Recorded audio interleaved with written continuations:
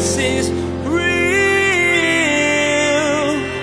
There's power in your name. We find hope when we trust in your ways. We need real. Jesus is real. We are the body of Christ. But Jesus is the true light. Jesus is the Son, not the S-U-N, the S-O-N. And if you've heard me preach, I talk about this all the time. Because the focus for us is on Jesus. Jesus is the light bearer. We are the light reflectors. Don't try and let this little light of mine that you're going to make it shine on your own. That's an exercise in futility. You guys know what it's like, right? You try and be that good, bright, shining person, and it lasts for about 3 seconds, right? Reflecting light results in so many different hues. As you look at the world around you, there are so many unique variations of color. Pastor Daniel uses this illustration today as he speaks about believers reflecting the light of Jesus. He is reflected in each of us, through us, in a beautiful hue. You'll be challenged today to surrender to Him, because as He works through you like a golden lampstand, His pure light will illuminate the world around you. Now, here's Pastor Daniel as he continues his message entitled, Construction. Jesus is real. So righteous, and you are so not that, and you can never be that, then I'm going to send myself, my own Son, to die on a cross for you, to do what you could never do. I'm going to live the life you could never live. I'm going to die the death that you deserved, and I'm going to conquer death because you have a death curse on you. And all you have to do is say thank you. And listen, when you lay it out in that way, it's a no-brainer, right? It's like, yeah. Because if there is a true and living God who is perfect, and we all realize that we're not, we have a major problem. And that's why the gospel is so important. The fact that God loved the world so much that He would become a man and live the perfect life and die, that's the message that we have. That's the message that we have. And what's interesting is the gospel message that God accepts you as you are, knowing that you're flawed, but loving you still. That's the greatest love in the world, isn't it? A love that says, look, you are flawed, but I still love you because I'm loving. And you don't have to earn my love. You just get it because that's who I am. You know, it reminds me of my grandmother. I love my grandma. She's a good lady. But if you want to sit at my grandma's table, you got to wash your hands before you dig into the pasta. She loves you, but she's like, you can't sit at my table without washing your hands. And that's the way God is. God's like, look, I want you at my table. You just need to be cleansed. In order to sit at my table, you need to be cleansed. And the cleansing is through faith and trust in Jesus, my Son. It's not because my grandma's unloving. She just isn't going to have a mess at her table. And the same thing with the Lord. Two can't walk together unless they be agreed. If someone's heading to Seattle and someone is heading to San Francisco, you just can't go together. You can't. You have to be on the same page. And in order for a flawed people to come into the presence of a holy God, either God needs to be made flawed or we need to be made holy. And God can't be God and be flawed. So we have to be made holy. And that is through the finished work of Jesus. And if you are here and you have never put your faith and trust in Jesus, I'm going to give you an opportunity to do it before the night's over. And listen, if you're not a Christian, you should be. You want to be. Because God will not be flawed for you, but He will make you holy if you trust in Him. That's the gospel message. And if you're not here in the sanctuary, you're listening in another venue or you're listening online, you can get right with God right where you are. You don't need to be in a church to do it. You just need to say, Lord, I accept Jesus as my Savior. And I want to learn how to follow Him and walk with Him. That's all it takes. That's all it takes. And if you put your faith and trust in Jesus, you have immediate access to the presence of God. You get to come boldly into the Holy of Holies at every single moment because of who Jesus is and what He's done. That's what all this is about. That's what all this tabernacle stuff, this is what it's about. It's the forerunner, the precursor to God's ultimate work of forgiveness and tabernacling amongst us. Now, in chapter 37 now, we start getting, because now we have the big tabernacle structure. We have the tent. Now we get all the furniture. Remember when we did this, we talked about God's custom furniture. God knows exactly what he wants. So look at what happens. In verse 1 of Exodus chapter 37, it says, Then Bezalel made the ark of acacia wood. 2.5 cubits was its length, 1.5 cubits its width, and 1.5 cubits its height. He overlaid it with pure gold inside and outside and made a molding of gold all around it. Verse 3, And he cast for it 4 rings of gold to be set in its 4 corners, 2 rings on one side and 2 rings on the other side of it. He made poles of acacia wood and overlaid them with gold. Verse 5, And he put the poles into the rings at the sides of the ark to bear the ark. He also made the mercy seat of pure gold. 2.5 cubits was its length, and 1.5 cubits was its width. He made 2 cherubim of beaten gold. He made them of one piece at the 2 ends of the mercy seat. One cherubim was at one end on this side, and the other cherub at the other end on the other side. He made the cherubim at the 2 ends of one piece with the mercy seat. The cherubim spread out their wings above and covered the mercy seat with their wings. They faced one another. The faces of the cherubim were toward the mercy seat. Now, all of this is in fulfillment of Exodus chapter 25, verses 10 to 22. Now, remember, for you visual learners, there it is. Pretty decent rendition. Notice, it's a box. It's a box. There's these 2 poles. These 2 poles, remember, this is meant to be mobile, so every time they moved, they needed to be able to roll with it. Notice the mercy seat, the atonement cover, and then the 2 cherubim, or the angels, made of one piece with their wings touching.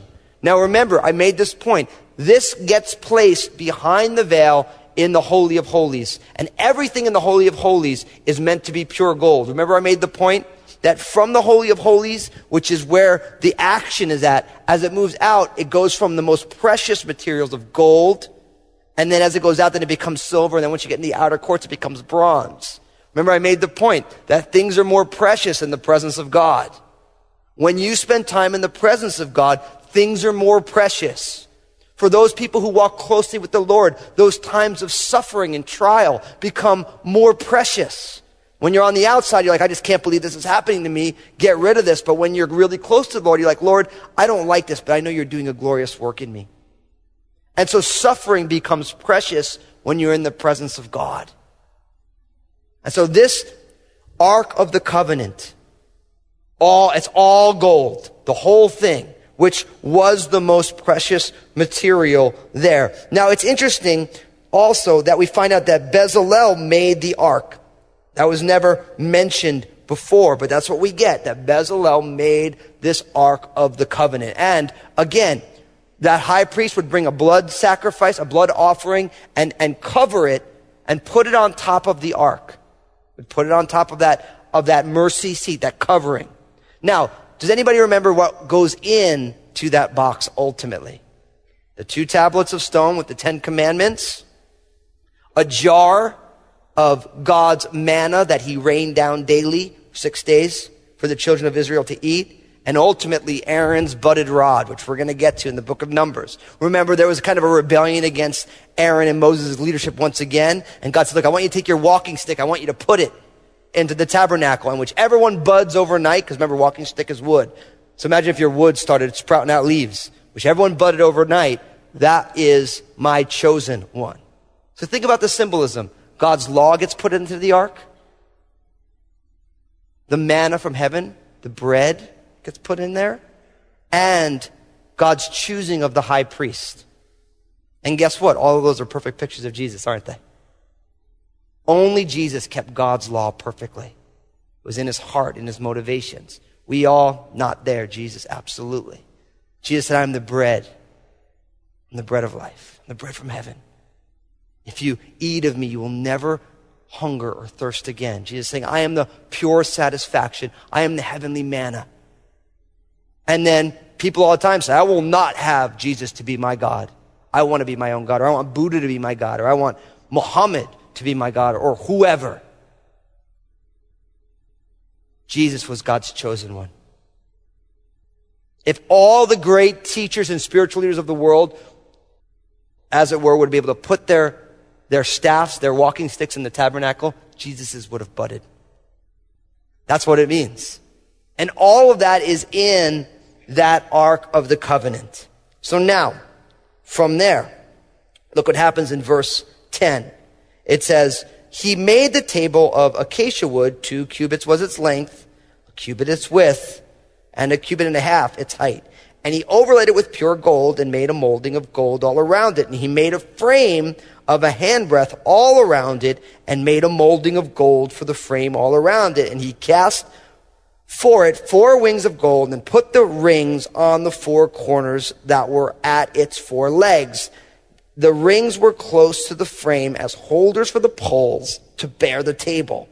And he made the poles of acacia wood to bear the table and overlaid them with gold. Verse 16 says, he made of pure gold the utensils which were on the table, its dishes, its cups, its bowls, and its pitchers for pouring. Now, this is an exact fulfillment of Exodus chapter 25, verses 23 to 30, and this is called the table of showbread. Look at the picture. There it is. Table of showbread. This was symbolic or emblematic of that covenant meal that people would have. We find them all through the Bible. When people would make agreements, there would be a covenant meal that they would share together. And that meal said, we are parties together of this covenant. And so every single day there were these loaves of bread that were placed on the table of showbread that were before. Now this is not in the holy place. It's just outside. And it's symbolic, of course, of the reality that God has made a covenant that they ratified together and that they are in fellowship with one another. If you think about it in the simplest terms, you only ever invite your friends over for a meal, right? Anybody ever invite your mortal enemy over for dinner, except if you're going to poison them? But I wouldn't recommend that. But most often, the only people you share a meal with are people who you care about. Right? And so that's what this is symbolic of. And of course, because everything ends up pointing to Jesus, Jesus saying, I am the bread of life. I'm the bread of life. Sitting right there in the holy place of the tabernacle for every generation. Now, notice what happens next. In verse 17, it says this, he also made the lampstand of pure gold of hammered work. He made the lampstand, its shaft, its branches, its bowls, its ornamental knobs, and its flowers were of the same piece. And 6 branches came out of its sides, 3 branches of the lampstand out of one side, and 3 branches of the lampstand out of the other side. There were 3 bowls made like almond blossoms on one branch with an ornamental knob and a flower, and 3 bowls made like almond blossoms on the other branch with an ornamental knob and a flower. And so for the 6 branches coming out of the lampstand. And on the lampstand itself were 4 bowls made like almond blossoms, verse 20, each with its ornamental knobs and a flower. There was a knob under the first 2 branches of the same, a knob under the second 2 branches of the same, a knob under the third 2 branches of the same, according to the 6 branches extending from it. Their knobs and their branches were of one piece. All of it were one hammered piece of gold, and he made it 7 lamps, its wick trimmers, and its trays of pure gold. Of a talent of pure gold he made it with all its utensils. Now, again, this is in fulfillment to Exodus chapter 25. We know it most commonly as the menorah, right? Now, why do we know it as the menorah? Because if you think about the festival of Hanukkah, which happens right around the time in the winter of Christmas, that festival is meant to commemorate the cleansing of the temple that happened in what we call the intertestamental period. So the story goes something like this. It's not in your Bible, although the prophet Daniel makes reference to it. But in the books 1st, 2nd, and 3rd Maccabees, you find that there was a Greek ruler who came named Antiochus Epiphanes. That was what he called himself. He was pretty up on himself, but he desecrated the Jewish temple, right? And he desecrated by slaughtering a pig and smearing pig's blood all over the temple, right? And so what happened was once the Maccabean brothers came and ousted Antiochus Epiphanes, they needed to cleanse the temple. And what happened was they only had enough oil for one night, but it lasted for 7 nights. God provided miraculously because it took 7 days for them to be able to create new oil to keep the lampstands burning. And so we see the menorah during that Christmas time for people who are Jewish, because each night they light a candle in commemoration of God's provision of 1 night's worth of oil lasting 7 nights so they can purify a new batch to keep the light going in the tabernacle. So we are used to seeing this. Now what's interesting, of course, about the lampstand is the absolutely only light in the entire tabernacle. There's only one light, and don't think that's by chance, because Jesus is what? He's the light of the world. And when Jesus said, I am the light of the world, and then of course he told his disciples what? You are the light of the world. So it's fascinating. We are the body of Christ. But Jesus is the true light. Jesus is the sun, not the S-U-N, the S-O-N. And if you've heard me preach, I talk about this all the time. Because the focus for us is on Jesus. Jesus is the light bearer. We are the light reflectors. Don't try and let this little light of mine that you're going to make it shine on your own. That's an exercise in futility. You guys know what it's like, right? You try and be that good, bright shining person, and it lasts for about 3 seconds, right? Until someone cuts you off in the car, if you're a road rager. Or if you're a biker and somebody doesn't let you go first because you deserve precedence because you're exercising. Or whatever. When you try and do it on your own, we all fail. But when we simply say, Lord, I surrender myself to you, I embrace your will for this moment of my life, and we reflect his light, just like the moon reflects the sun. The lampstand, that golden lampstand, is the absolute only piece of light in the entire tabernacle.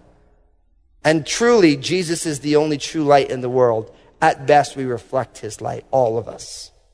We want to reflect the light of God in the world. And when you choose to live God's life God's way, God can use you to reflect his pure light. I know what's beautiful about the light, and when we get to the end of the book of Revelation. At the end of the book of Revelation, God is the light. And what's interesting is that there's all these different stones that reflect the light through. And the beauty is that all those different stones, as they reflect the light, all have different hues. And I love that. Because the way God's light looks coming through you and you and you and each one of you has its own hue to it. Because we're all unique and God likes us that way. No two people are alike in the kingdom of God. And so we all need to say, Lord, I just want to reflect your light through me. And what happens is oftentimes we get insecure and we're worried about how God's reflecting someone else's light. When we should just be like, Lord, who have you made me to be? How do you want to use me? And it's okay. Listen, some of our reflections, and I think I'm one of them, it's kind of got a funky color to it. But it's always better just to embrace that. Be like, look, I'm a little, yeah, so you're nice royal blue. I'm like a little funky fuchsia, salmon-y, weird thing, or whatever. I mean, I don't really like fuchsia, but some of you do, and that's cool. No worries. However God wants to reflect his light through you, let it be that way. Some of you are hardcore pioneer missionaries, and some of you are like, man, we just need to reach people right here. And some of you are like, I just want to love on babies. Other people, I just love hanging out with people who are in that last stage of their life. And hey, I feel called to pastor and preach. I feel called to be a musician. I feel called to roll up my sleeves and be an usher. I feel I'm a great builder, and I build to the glory of God. The key is not to try and be like everyone else. Like, Lord, what have you given me? Where do my giftings and passion meet? And Lord, I just want to use that for your glory. And if all of us as the body of Christ hit that sweet spot where like, Lord, I just want to reflect your light just the way I am, then the body works perfectly. But what happens is sometimes the pioneer missionaries say, oh yeah, we're better than you, materialistic American people. They start looking down on each other, or people say, I don't understand why we're trying to go across the world because we got unsaved people. No, everyone just needs to do what God's called them to do. And it all works perfectly. Make sense? God wants to reflect his light uniquely through each one of us. We just have to be willing to simply respond to Jesus. Say, Lord, just reflect it through me. And whatever it looks like, as long as you're happy, I'm happy. It doesn't matter how I stack up next to somebody else or something else. So that is the golden lampstand, because Jesus is the light of the world. Now look at verse 25. He made the incense altar of acacia wood. Its length was a cubit, and its width a cubit. It was square, and 2 cubits was its height. Its horns were of one piece with it, and he overlaid it with pure gold. At its top its sides all around, and its horns. He also made for it a molding of gold all around it. He made 2 rings of gold for it under its molding, by its 2 corners on both sides, as holders for the poles with which to bear it. And he made the poles of acacia wood and overlaid them with gold. Now, this is the 3rd piece of furniture that is in the holy place. We've already seen the table of showbread, the golden lampstand, and then finally the altar of incense. We looked at this in Exodus chapter 30, verses 1 to 6. The altar of incense. Like all the other things, it's made of pure gold. Notice the horns of the altar. Horns in that culture was a symbol of strength. It's a symbol of strength because ox were strong. They had horns. It was a very symbolic picture. Of course, and we've been talking about this, incense in the Bible is a type of intercession or prayer. It's a sweet-smelling fragrance to God. It pops up in the Psalms. Let my prayers be set before you as incense, and the lifting up my hands as the evening sacrifice. In the book of Revelation, chapter 5 and other places, we find that God keeps the prayers of his saints in golden bowls as incense before his altar. What that means, of course, is that when we pray, God likes it. Incense is a picture of a sweet smell, something that is preferable. And especially before we lived in a day and age of all sorts of antiseptic sprays and all these things, incense really good. It makes things smell nice. And of course, because everything points to Jesus, the reason there is an altar of incense in the holy place is because Jesus ever lives to make intercession for you and I. Jesus, as the great high priest, is constantly pleading our case to the Almighty God. Every time we mess up, God says, that's my kid. I've taken care of them. That's his role as a mediator, as a priest. He's constantly making intercession for us. And that is why the 3 pieces of furniture inside the holy place is that golden lampstand, because Jesus is the light of the world, the table of showbread, because Jesus is the bread of life, and the altar of incense, because Jesus is the great high priest who ever lives to make intercession for you and I. And then the final verse here in this chapter where we'll close, it says in verse 29, he also made the holy anointing oil and the pure incense of sweet spices according to the work of the perfumer. Now, we read about the special anointing oil in Exodus chapter 30, verses 22 to 25. And then, of course, the fragrant incense in Exodus chapter 30, verses 34 to 36. And we discussed this. So this last verse just simply tells us, because we have all these things in here, all we have left is we need that incense and we need that holy anointing oil. And so this closes out with all the things. We have the tent now. They've made that. They've made the Ark of the Covenant. They've made the screen or the veil that breaks the holy place from the Holy of Holies. And then you have the 3 pieces of furniture. And by the end of verse 29, you have all the different things that are needed to worship in there. As we look at chapters 38 and 39, we're going to get all of the things that go outside in the court, not only the outer fencing area, but all the pieces of furniture. And of course, in 39, we're going to find that they made all of the fashion for the priests. I love that God didn't want the priests to look lame, so he got them all gooned up for his glory. Jesus is real. The anointing oil, the lampstand, the incense, all were elements of the tabernacle that pointed to Jesus. Even the table of showbread fulfilled a covenant God made with the people. Each component a revelation to us about who the Savior is, the bread of life. It's our joy to bring you Jesus is Real Radio each day here on this station. We want to give you the opportunity to partner with us here at Jesus is Real Radio, so we can bring the ministry to as many people as possible. Simply log on to JesusIsRealRadio.com and select Partner from the main menu. There you can help spread God's Word by becoming a monthly supporter or by giving a one-time gift. For most of us, our smartphone is an extension of our body. They are constantly ringing and dinging, telling us what to do and where to go next. We want to encourage you to subscribe to the Jesus is Real podcast. Each week, the programs right here on the radio are available in podcast format. So if you miss one of the broadcasts, you can always catch up. by subscribing to the Jesus is Real podcast. Log on to JesusIsRealRadio.com. Make sure to tune in again as Pastor Daniel will share about the final construction of the tabernacle. Some of the facets were built using unusual objects that bring even deeper meaning to this beautiful holy place. There's more to come from Pastor Daniel's series entitled Tabernacle. Please glance at the clock right now and make plans to join us again for another edition of Jesus is Real Radio.